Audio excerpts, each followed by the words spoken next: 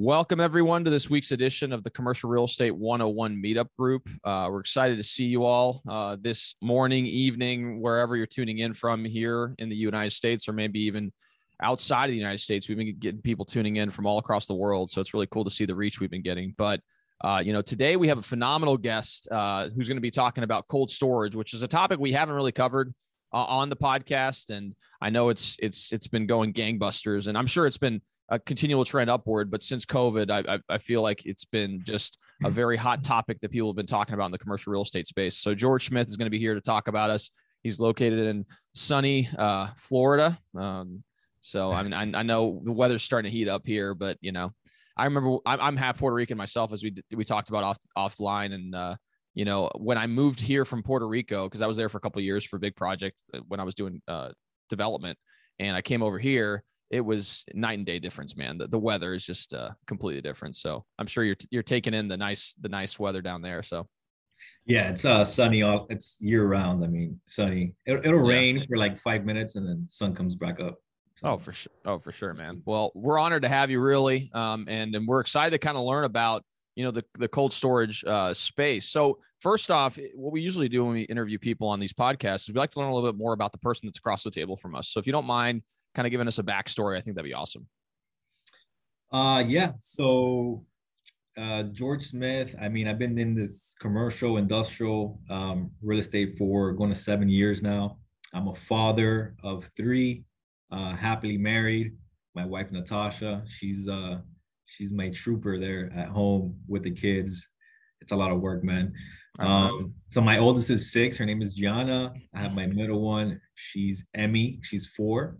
And then my little boy is George Jr., and he's turning 2 this April. So next month. And it's a lot of work for her. And I've been in the industrial real estate. So I'm a partner of Managed Real Estate Advisors. I'm actually the managing broker. My partners are on the private equity side. They focus mainly on cold storage nationwide. They started here in Miami. Obviously, they're, Mike was actually originally from Michigan. And his father, obviously, if you guys watch the Dolphins play and all that, his father played for the Dolphins, Jim Mandich, back in the day. They started here in Miami, acquiring cold storage. I met them because I sold them their second property here in Miami Gardens. It was a 133,000 square foot freezer, multi-bay warehouse. Then it was cool. It was kind of like the way we met. I toured them. At that time, I was an agent under a different boutique brokerage, and he approached me. He goes, "Hey, look, listen, I love the way you work. Super trustworthy. Everything you say. I feel comfortable with you. I don't feel too comfortable with your broker, though. I have to kind of second guess everything he says." And when he told me that, I was like, "Oh no, I'm in the wrong place."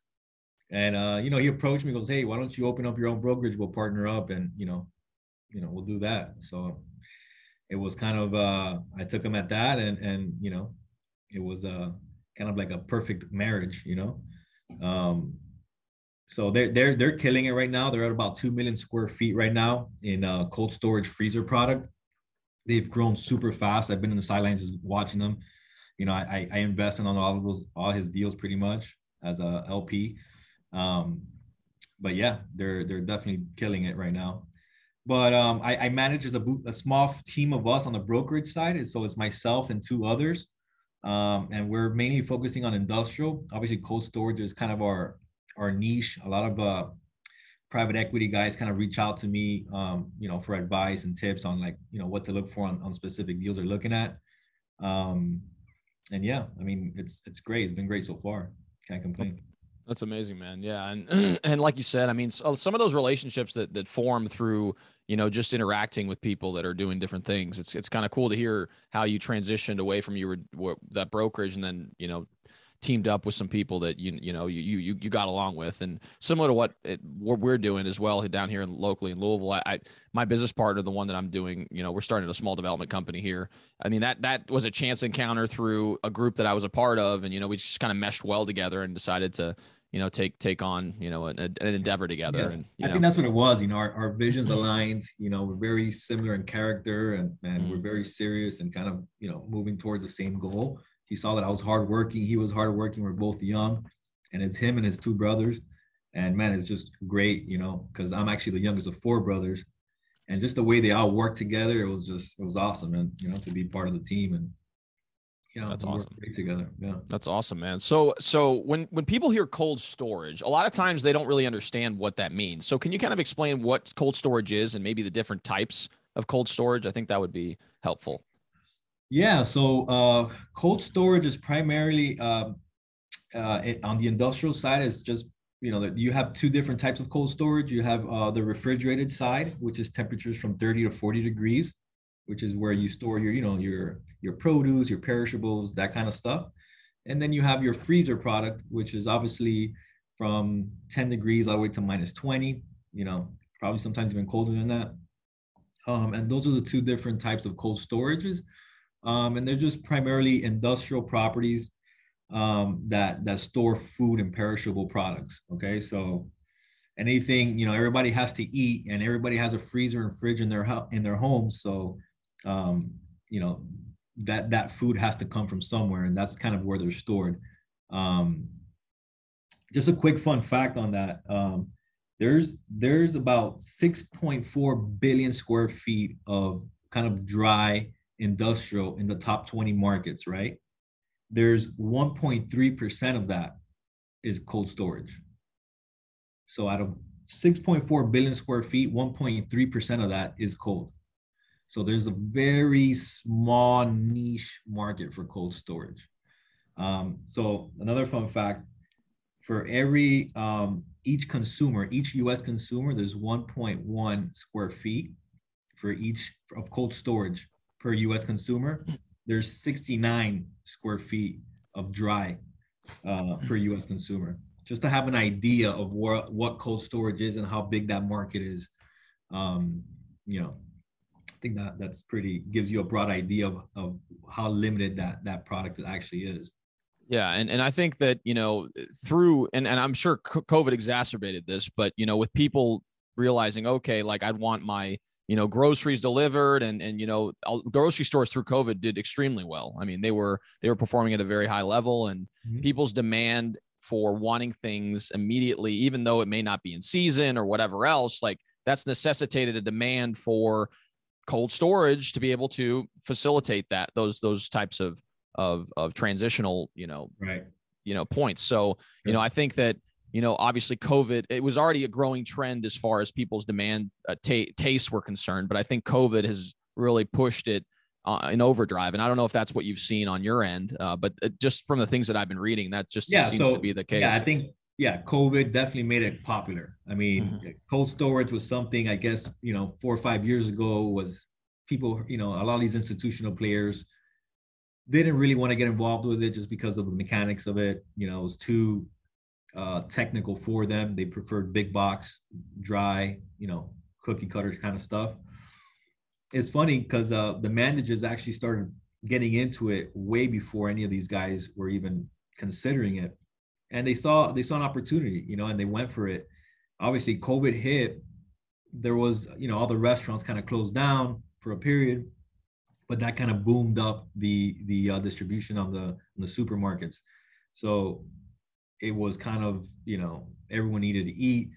And the trend that I'm seeing now, and I've been seeing, is obviously the Amazon, direct to consumer trend, where everybody wants the food right away in their doorstep, So obviously is pushing more of these facilities closer to the higher populated areas in core markets. So, that's kind of the trend that you see now. But yeah, I mean, cold storage is booming right now. It's trending. People say it's multifamily up in the top of the food chain because it's the safest asset class, and then you have cold storage right under it. So that's kind of where it's at as far as appeal. That's awesome. Yeah, no, that's great insights for sure. So For those who are listening to the podcast, I mean, we have a variety of different professionals that listen to the podcast, but we also have business owners that listen to the podcast. And one of the things that I like to ask you is, what are some of the considerations that business owners need to make before they, purchase a facility for cold storage? Oh man, that's a very broad question there, Rob. Mm-hmm. Yeah. I mean, are you referring to the end user? You said investor? Yeah, investors primarily. Yeah, let's go from the investor standpoint. So let's say I'm someone who is intrigued by cold storage, and I'm looking into a market and trying to get a feel for what exactly I need to consider as I'm looking at some of these facilities. Because if you're looking at a large big box warehouse, there's maybe not as many moving components as you would see in like a cold storage environment. So if you could kind of share some insights, I think that'd be helpful. Yeah, I mean, as an investor, there's different things you got to look at. One is definitely the market. Where are you? Are you in a tertiary market? Are you in a core market? How close are you to population? What is the population market you're in? So there's different factors you got to look at there. And what kind of investor are you? Obviously, are you a core investor? Are you opportunistic, or anywhere in between that? Obviously, then going into the facility, what is typically, when you look at a facility, what kind of refrigeration systems does it have? Typically, anything that's 100,000 square feet usually is ammonia system. Anything under that, I would say maybe like 50,000 or under, you're looking at Freon systems. The difference between the two is the type of refrigerant. So ammonia typically is for larger properties. They last a lot longer. They'll last you a lifetime, larger properties like that. On the Freon, they're cheaper to maintain, meaning that the mechanic that's kind of doing the maintenance on these can pretty much be someone that does your repairs on your AC. They typically are skilled for that, and they'll probably have maybe half of the lifetime of an ammonia system. But again, they're also capable of doing freezer temperatures as well. Those are things to look at. Other things are panels, and obviously height. Height is important because it gives you the cube space for storing this product. A lot of investors are looking now to kind of retrofit kind of existing industrial back to put it into cold storage. A lot of them are thinking this is easy. It's not easy. You can probably get a way to convert it into a refrigerated space because you don't need to modify the floors. And that's pretty much your largest expense is the floors. So that's kind of a lot of what a lot of investors are kind of looking at that are not experts in the space. Because if they go into buying a cold storage warehouse, the way the market is now, you're having a lot of these cold investment funds or private equity groups that are experienced, kind of like the Manage Brothers, that will probably snatch it up before they would, just because then the seller's going to ask, who are you? Are you experienced with this kind of stuff? So the bidding process kind of will vary, and I'm dealing with that now. Thankfully, my buyers are experienced. So even though the other investors are putting up more money, they just don't have the experience, and usually they fall out. So I've been dealing with that. So yeah, definitely location, height, and obviously condition of the refrigeration system. Are they being maintained, or is there a current mechanic that's on there kind of doing the routine maintenance and all that on these systems? So those are important factors to consider. For sure. And I can imagine some of these systems can be, I would imagine if it's large enough, probably millions of dollars to be able to, implement some of these systems. So that's pretty significant. And another thing I was kind of curious about is are there things when you're looking at a property, for example, you mentioned there's two types of cold storage, right? There's the produce and maybe, flowers or whatever in the 30 to 40 range versus those that are, a little bit below freezing temperatures. Is there a way to kind of determine what the, demand could potentially be for an area based on, any other types of demographics, or, what are some of the narrow focused items that you're looking at, like restaurants in the vicinity, or, what exactly would that look like? I mainly, so a good factor for that is going to be population growth, really. I mean, all around, I guess the nation there's been a huge population growth. We've had a lot of migration coming this way. I mean, Florida especially. I think the number was like 1,000 per day. What it was a few months ago, or maybe a year ago. I don't know, but it was a lot of people just migrating over here, And I'm in Miami, so I can see the difference in the expressways. The traffic has been, crazy over here. So those are big drivers. Obviously, right now, just on the dry side, vacancy in Miami is at less than 3% right now. So you can imagine cold. I mean, they actually built the first spec freezer space here in Miami, Bridge, and it was leased. It got leased already. So you've never seen anyone building spec on the freezer. Maybe refrigerator, but not freezer, because it's very expensive. And they executed a lease at $20.50 triple net. So can you imagine that? That's crazy. Yeah. And what was the size? What was the size of the facility? 300,000 square feet. That's crazy, man. Yeah. I mean, yeah, I'm sure, and I'm sure the tenant can justify it. I'm sure they wouldn't pay that rent if they couldn't, support it with whatever they were generating in revenue. But it's just amazing to see some of those numbers, and it's always interesting to talk to people across the nation because $20 a square foot for that type of space is unheard of in my market. But I'm sure maybe in an LA or Miami or something else that could be much more reasonable. And so it's very interesting to hear you say that.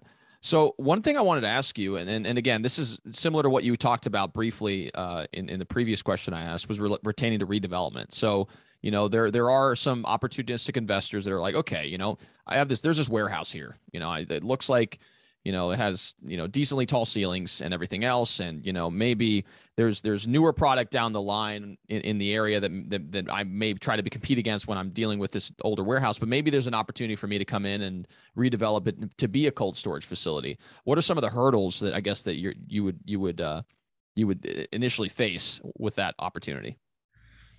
Well, one, right now, you have to make sure that the building is suitable for it.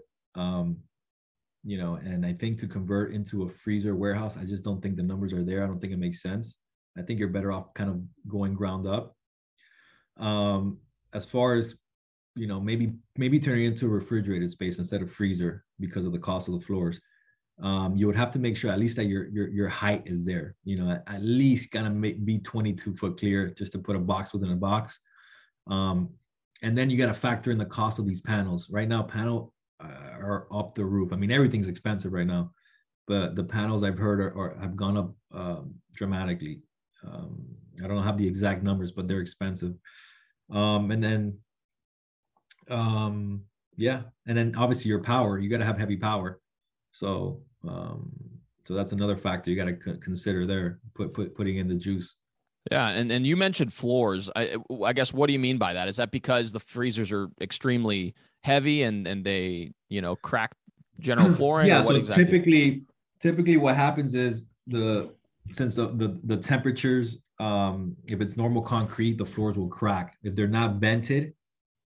So in Florida, typically freezer spaces, if they don't have glycol, meaning a layer of glycol, which kind of keeps the floors kind of in heated temperatures. They have what are called vented floors, meaning that there's ventilation going through the bottom so it doesn't heat, just because the temperatures of Florida are typically hotter than those up north. So those are the two kind of reasons why the floors are expensive. If you want to put glycol into a floor, it's kind of adding layers on top of that, and it gets very, very expensive. Very expensive. I can only imagine. Yeah, no, and that's an interesting insight to hear you say that, because again, I've never really experienced, and again, I have no experience in cold storage, so it's kind of interesting to hear your take on some of the things that you need to consider. Another thing that I wanted to ask you, and I don't know if this is applicable to what you're currently doing, but I've had a lot of people contacting me outside of our local market that are looking to do crypto mining, and they want to find a building that they can ventilate extremely well, because some of these systems churn out a ton of heat, and they don't necessarily need a massive footprint, but they want ridiculous power, and they need heavy ventilation and everything else. Have you seen any I guess, and people contacting you guys regarding, utilizing, maybe not the scale of which we're talking about earlier, a couple 100,000 square feet, but utilizing, these facilities in order to mine for cryptocurrency? That's a good one. I've seen it once, and it was in a small bay freezer that we had in Doral. but I've never seen it again. I've never seen that. I'm lying. Maybe there was there was another one. But yeah, I guess the bros didn't feel comfortable with that use. I know it was kind of weird. I felt like it was clean, and instead of having some fish or meat guys kind of all messy out there, I think that was kind of like a cleaner use for 1,000 square feet of freezer space. But yeah, I did have that request once or twice in the past. I haven't seen it again.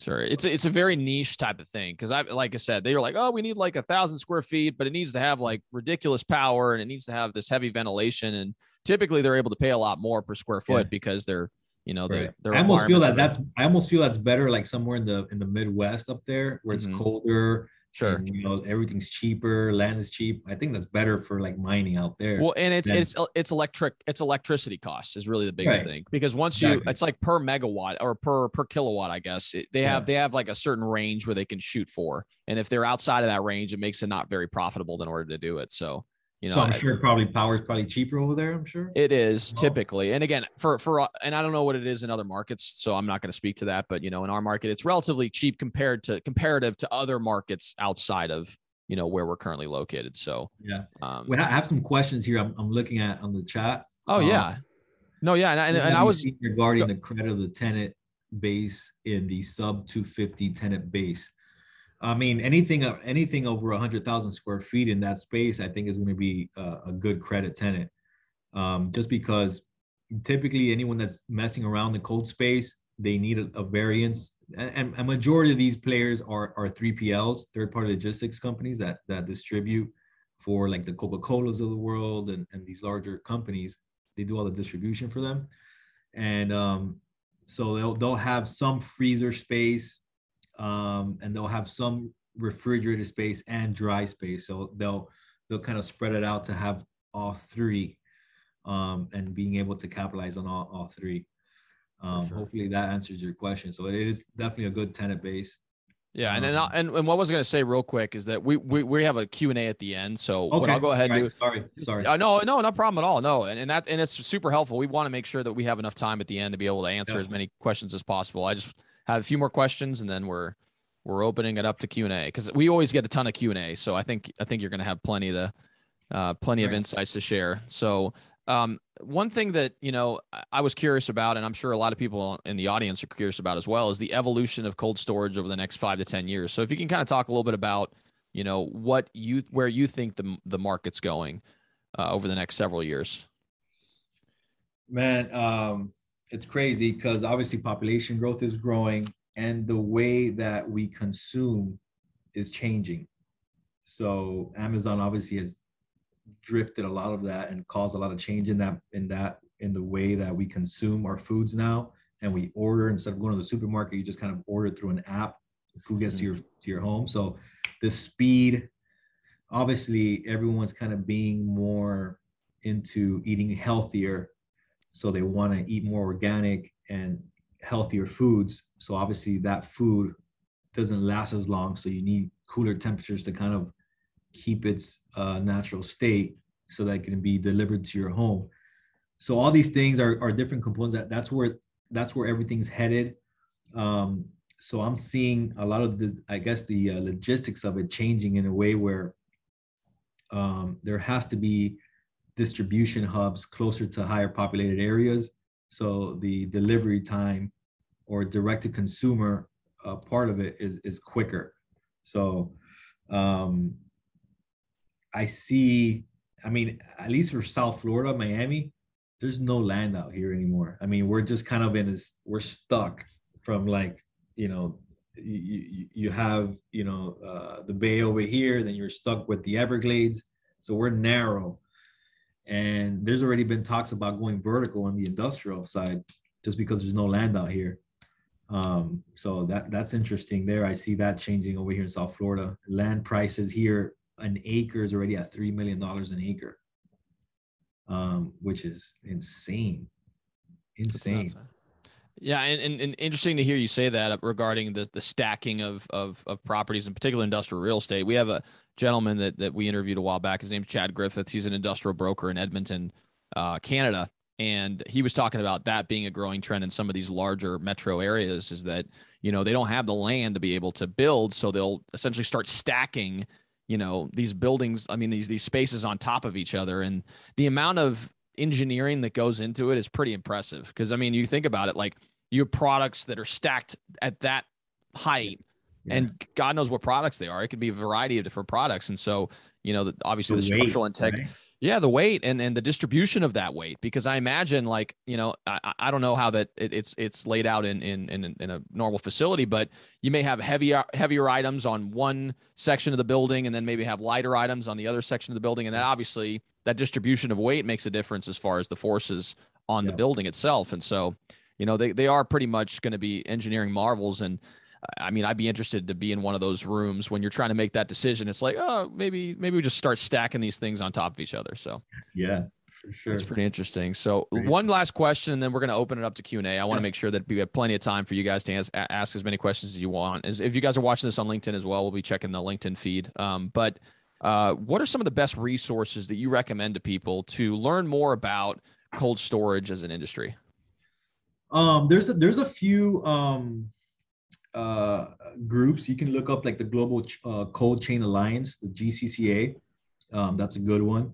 Another one is International Association for Cold Storage Construction, the IACSC, where Michael and the brothers are a member of that as well, and they have yearly conferences. But they have a lot of good information online. You can kind of look that up. I'll see if I can put that on the chat. They have really good information and trends and stuff on the cold storage side that you can kind of keep track of. That's awesome. Yeah, and for those of you guys who are watching this, we'll be including them in the show notes below. So if you guys are watching this on YouTube or on any type of podcast format, it's going to be in the description below as well. So yeah. All right. So let's dive into the questions. We got plenty of them right now. So let's do it. So Nick asks, hey Nick, he's asked, understanding it varies by market for price of land, what are you seeing for all-in cost, price per square foot for development of a new construction ammonia refrigerant building? That's a good question. I haven't been too heavily involved on the construction side, but just hearing over the top of we just built a building in Holland, Michigan. And construction cost there is over about $200 a square foot. I think they're in the, and that includes the refrigerator and everything as well, or is that just okay. I think they're up to like maybe 220 something a square foot, including refrigeration and all that. So that's kind of where you're at. That's crazy. So 100,000 square foot facility is 22 million. Yeah. Right. That's 22 million right there, not including the land. So if it's 100,000 square foot facility, that's amazing. Yeah. All right. So he asked, so Eric asked, hey, Eric, he said, what is the expense ratio in cold storage? So I think that's maybe you're referring to utility cost. So on the refrigerated side, it's typically, at least here in Miami, I guess it varies. Cost of power varies obviously in different states and counties and whatnot. But for Miami, what I've seen in the Miami cold storage building and in other buildings in South Florida, it's about $6 a square foot. Actually, let me change that. I think it's about $2 a square foot on just the refrigerator. I was adding in their taxes and insurance, but just narrowing into the refrigeration side, you're about $2 a square foot on utility costs for refrigeration temps. On the freezer side, you're kind of double that, or maybe a little less. So maybe $3.75 to $4 on the freezer. So that's a good kind of rule of thumb there, at least in South Florida. Yeah, that's good advice. All right. So Paula asked, hey, Paula, she asked, what about a company that works from home but needs a storage area to hold tools and trucks? Are these storages hard to find? So that's dry storage primarily. Yeah, dry storage. What about a company that works from home to hold tools? Yeah, I mean, it's typically dry. I guess you're asking I'm not sure I understand the question, but needs Yeah, storage area. I think it's just more so about the availability of dry storage for, these types of uses. And, again, I'm sure it's pretty active in your market as well. I mean, Yeah, so smaller, vacancy, yeah. yeah, vacancy in Miami right now, like I said earlier, was 3%. I think maybe even less, a little less than 3% right now. And the rates have climbed crazy. I mean, I don't know what you're seeing in Louisville, but there's leases being executed where now they're just proposing 5% bumps yearly. Mhm. Have you been seeing the same in your Yeah, market? no, exactly. I just went to a Chamber of Commerce dinner for a Jeffersontown, which is a submarket within Louisville here, and within Jeffersontown is the largest industrial park in the state. And they were going through statistics about what the vacancy rate was within the park, and I think it was the total occupancy rate was 98.4%. So there's 1.86% vacancy within Mhm. that park. Obviously, if there's other ones around the city that may have different vacancy rates, but yeah, it's sub 3% in Yeah, our it's market. crazy. So So it's nuts. so Yeah. even and for small bay, it's even like less, I think. Yeah, So no, rates, there's I think rates here for small bay industrial, like mhm, right now climbing above $20. So they're like at 20 something dollars a square foot for like 2,000 square feet, mhm. two to And four that's thousand, two, yeah, 2 to 3,000 square feet. You're looking at 20 something dollars a square foot. So yeah, I mean, if you that's find triple it, that's triple net too. So that's not, that's just straight. Yeah. right. Yeah. Yeah. So it's That's crazy. amazing. That's nuts, man. Yeah, we don't get nearly that. I mean, we're a lot. We're probably half that, if not a little bit less than that, depending on if it's new build or whatever. So, Yeah. Yeah. um, that's awesome. All right. So Will asks, are any markets oversupplied with cold storage? Trying to understand where the largest supply constraints may be. Okay. I'm sorry. Are many markets oversupplied with cold storage? There are markets actually a little oversupplied, and I wouldn't call it oversupplied. They just have more, I guess, more inventory than the other markets. And one of those, I believe, is Houston. Houston's a little bit oversupplied. I couldn't think of the other one, but that's an oversupplied market. Um, but I think that's being absorbed. I think their vacancy in that market is like 7% or 8. Um, but yeah, that's already probably being absorbed. That's awesome. Yeah. And there's I've done the CCIM coursework, and one of our professors with CCIM, his name's Mark Seifert. And he has done work with this gentleman that's a professor at some, I can't remember the university. I'll include in the show notes once I do a little bit of research on it, but he actually follows different property types across major markets and provides like insights regarding their oversupply or undersupply. So it's kind of interesting. I think his name's Miller, or like Okay. Robert Miller, I believe his name is. He's a professor at a university, I believe, in Seattle. But I'll include that in the show notes as well. So Yeah, that's uh, interesting. it's cool. I watched it. I looked at it the other day, and this gentleman Mark Seifert, who's my CCIM professor, he utilizes some of that data in order to inform his decision making process when he does make these investments. And he Mm-hmm. bought in the Houston market, in particular, in a particular submarket within Houston, Mm-hmm. because of and he does office buildings. And he saw, because it was an undersupply, or there was a recovery. It was in the recovery phase, and so he Right, thought right. this is a good opportunity to purchase. So Yes, yeah. So when you see things like that, it's there's a little bit more vacancy or whatnot, then that there's an opportunity there because it's mhm, the market is would absorb it for sure. definitely Yeah. awesome. So I don't want to mistake your name. I think it's Kaustub. I'm sorry if I butchered that. So they ask, with the focus of on fresh, with the focus on fresh food consumption and direct farm to kitchen supply chain, do you think cold storage will continue to see a growing demand, specifically on the refrigeration side? That's a good question. I think I think what's changing is more of the way we're consuming, which is direct to consumer. I think that's changing. So I think there is going to be growth because it's there's and I've had this conversation with someone before. I was like, man, I think they're gonna start building refrigerators different. We're gonna have bigger freezers, because I don't know if do you even have like a second fridge in your home?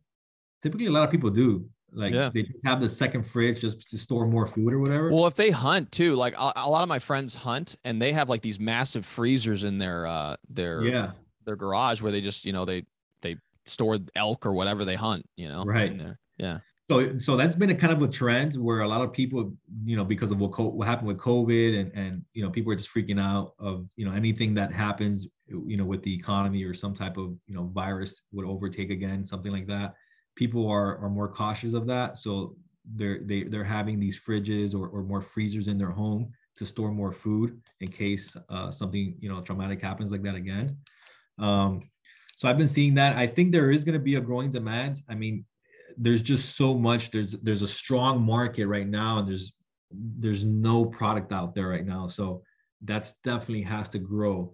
If I had to put a year to that, or a trend, I would say, this is going to be growing probably. I would say, just to be conservative, 5 years. Over the next 5 years, I guess it's still going to be growing. Yeah. Strong. I can imagine. Great response. So Eric asks, who is a typical cold storage customer? Is there a retail customer or just institutional customers? So the typical cold storage customer is your third party logistics customer, your 3PL, who does all the handling for the larger manufacturers. Typically, they outsource the stuff, like Coke outsources it to these 3PL companies, and they have all these distribution hubs within these core markets, and they do the picking. Picking is pretty much picking up the product and kind of sourcing it out, and then packaging it all up, and then storing it for specific orders to the retailers nearby. So that's the typical cold storage customer, I would say, on the industrial side. I think that answers your question. Yeah, no, and I think you're like you said. So is the space shared or is it typically single tenant? So it's typically a single tenant. So that these 3PLs are typically have a list of different customers. You can have from small customers to larger customers. Usually I think 20% is always absorbed by your large customer, and then the rest is kind of small customers. So it's a number of customers into that space, but the 3PL is the main tenant. And then just out of curiosity, so with these facilities, if they're servicing a lot of restaurants locally, do the restaurants contract with those 3PLs, or is it more just down the line? So the customer of the customer, I guess. Is that usually how it works? That's a good question. Sometimes there are restaurants, depending how big the restaurants are, they have multiple chains. They would contract, the different, they would contract the 3PL to service all their products, but not, and then sometimes they do contract a bigger distributor to, if it's a small restaurant, just a single restaurant, they usually just deal with a larger distributor to kind of get their products from.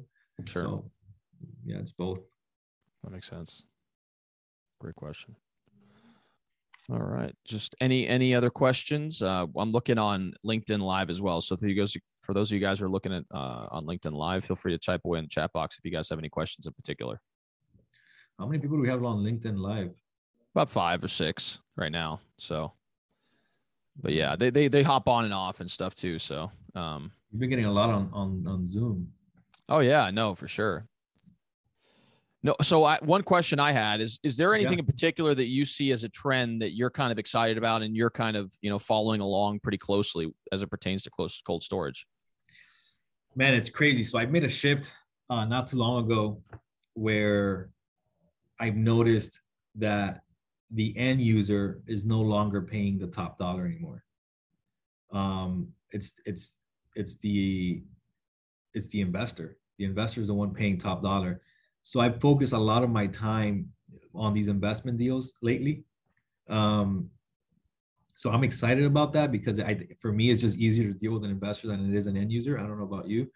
I kind of feel like it's just kind of more cookie cutter. Just I know what they want. This is, break up the deal a little easier. but it's kind of scary at the same time because I'm like, man, what? It's always been like, hey, the end user will pay you more money for that Mm-hmm. property than the investor will, and now that script has changed, and that for me is kind of scary because it's kind of like there's a lot of money in the streets right now. There's a lot of capital injected into the economy, where these funds have to deploy that capital. So Yeah, that's kind of what I'm excited, but I'm kind of nervous at the same time. So I guess I don't know if that answers your question, but yeah, man. no, no, and I think it's happening all across different property types. I mean, you're seeing it heavily in multifamily. I mean, it's crazy the amount of outside capital we're getting in our market. I mean, our market's pretty investor friendly.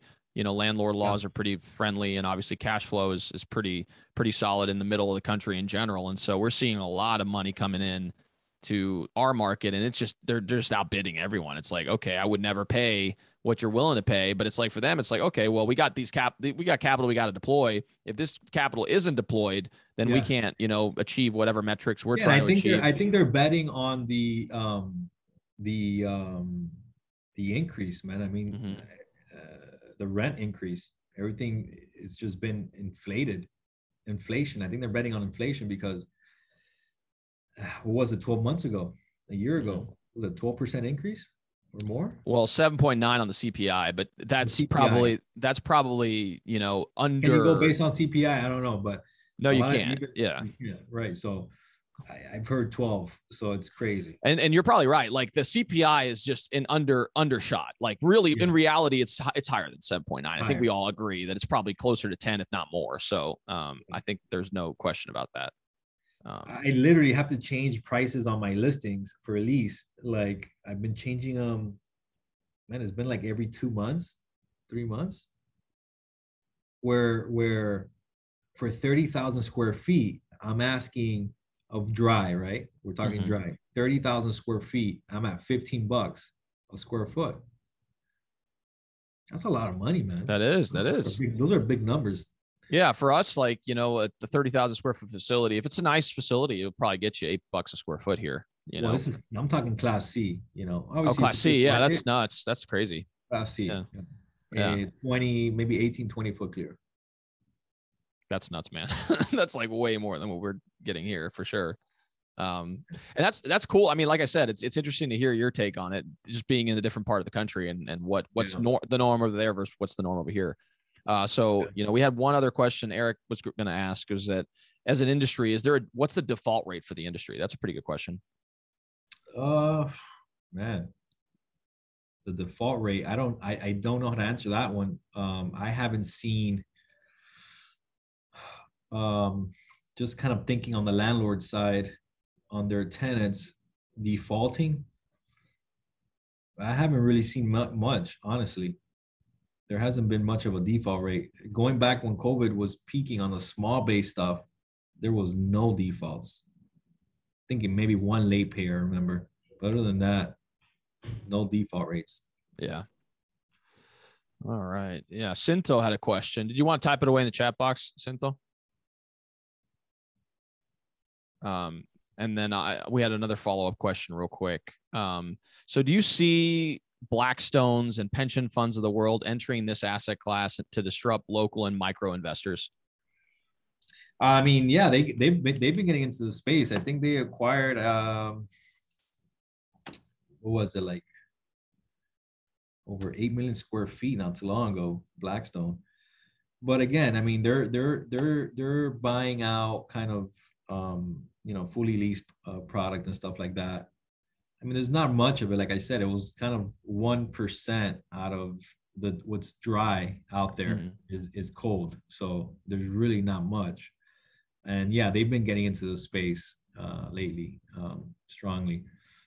Um, but yeah, I don't think it's disrupting any of the local guys. Um, you know, it's you have a lot of these private equity groups right now that are being formed. A lot of them been formed lately and going after the cold stuff. And they're learning quick on the fly. And yeah, they're being pretty aggressive and there's a lot of money on their side and they're performing. So Definitely. So Cinto asks, what are the insurance and liability expenses like on a typical cold storage investment annually? Man, that's a good question. I don't get too involved on the cold on the insurance side. Just recalling back on the Miami cold building,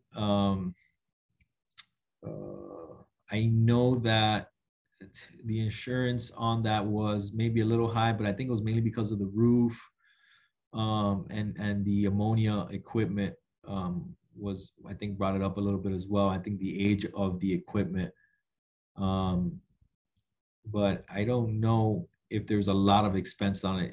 Again, it could be. I guess it really depends on the age of the asset, and the conditions of the equipment that can cause those rates to go up. So, yeah. Yeah. And we had a gentleman join us, I believe it was two meetings ago. It was a commercial insurance agent. And he kind of talked about, the different things that they look for when they're assessing the risk of a particular property. And then that's obviously going to impact the premiums you pay at the end of the day. And the big capital expenditures, the roofs, the electrical system, if it's, a high risk use, if it's like, he was describing something like a fireworks facility, they're obviously going to have much higher insurance than to that point, just in case so I don't forget. So there usually these freezer facilities have backup power. And it happened once there was a hurricane down here and shut off the power for like a few days. Typically, FPL down here, we want to put that power back on as quick as possible, just because it's consuming a lot of power.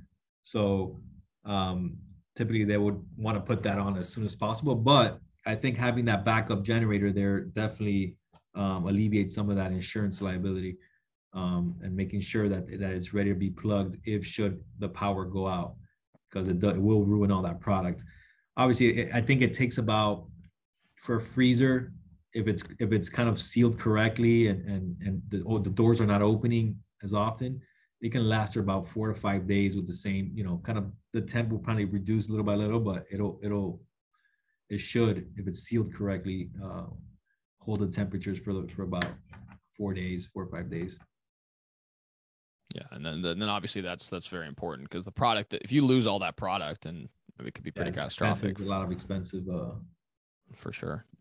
Food. Awesome. Yeah. So Paula, she followed up and asked, so do people buy these storage areas and then rent them out? So how often do you see spec like purchases of these types of these investments? So there's no spec development on the cold side. The first one who was ballsy enough was Bridge in Miami. And they did it, he definitely made it happen. Everyone's kind of like freaking out, kind of on the sidelines, seeing what happens. And they made it happen, they got a good tenant there. I think it was a 20-year lease. So that doesn't happen. No one really builds on spec. Usually they build if they have a requirement from like a third party logistics, say, hey, we need to be here. Can you build the facility? And then that's typically how they do it. But no one's really building on spec. I was actually considering building on spec on a smaller space. I'm kind of in the talks with some developer to kind of do that. But, who knows? Because there is a demand for it. Sure. Yeah. And I can imagine, like you said, it's a much more expensive, outlay of capital than, just a regular warehouse. So, it's one of those things where you got to make sure that, there's enough demand. Yeah, the rates would justify. You got to make sure rates are going to justify, the cost of building it. So sure. Awesome. So do we have any more questions? I want to make sure that we're not missing anything. Awesome. Does it run into 6 figures? I guess that was a question regarding. Yeah, it was the insurance cost, but it's so specific. So it was kind of. Yeah. So these 6 figures, I mean, it does, usually depending on the size of the building. For Miami, it did. It was 130,000 square foot building, but insurance was 6 figures. I do remember that. It's a big number. For sure. Yeah. Well, cool. It looks like we've answered all the questions. Again, George, we greatly appreciate your time. I mean, really, I learned a ton. I've not really delved into any type of cold storage. So, having this, almost hour to talk about it has been really enlightening. And I'm sure it's been enlightening for everyone who's been listening as well. So if people want to learn, oh yeah, for sure, man. And we greatly appreciate your time. But if people want to learn more about you, if they want to get in contact with you and, maybe they're in the market in Miami and they want to touch base, how can they do that? I'm gonna put my email there on the chat Mm-hmm. here. I'll put my email there, and then you can just email me if you want. I'm gonna also put in the if you want to have look up more information on cold storage, you should definitely follow the GCCA, Global Cold Chain Alliance. I think that's a good resource, and the IACSC, International Association for Cold Storage. Those are good resources for you guys. And again, if you have any questions, or maybe have any facilities that are cold in your market and you want to reach out and maybe have any questions about it, or thinking about selling it and see how much you can get for it, I'll be happy to kind of assist you with that and let you know where the guidance is at on it. Definitely no, and like you've probably seen today, and George is an expert at what he does, and he does phenomenal work. So I would definitely highly encourage you guys to reach out if you ever get an opportunity. So again, thank you all so much for stopping by. We greatly appreciate you guys being part of the group. We do have these bi-monthly virtually. So if you guys are interested in following along and learning more about the different facets of commercial real estate, I encourage you guys to join the LinkedIn group and, follow the events that we post on a regular basis. So again, thank you all so much for tuning in, and we'll see you all next time. Thank you, Rafael, man. Appreciate it. Great to Of be course. on. Yeah, it was great meeting you, man. Looking forward to keeping in touch. Yeah, man. Absolutely. Take care.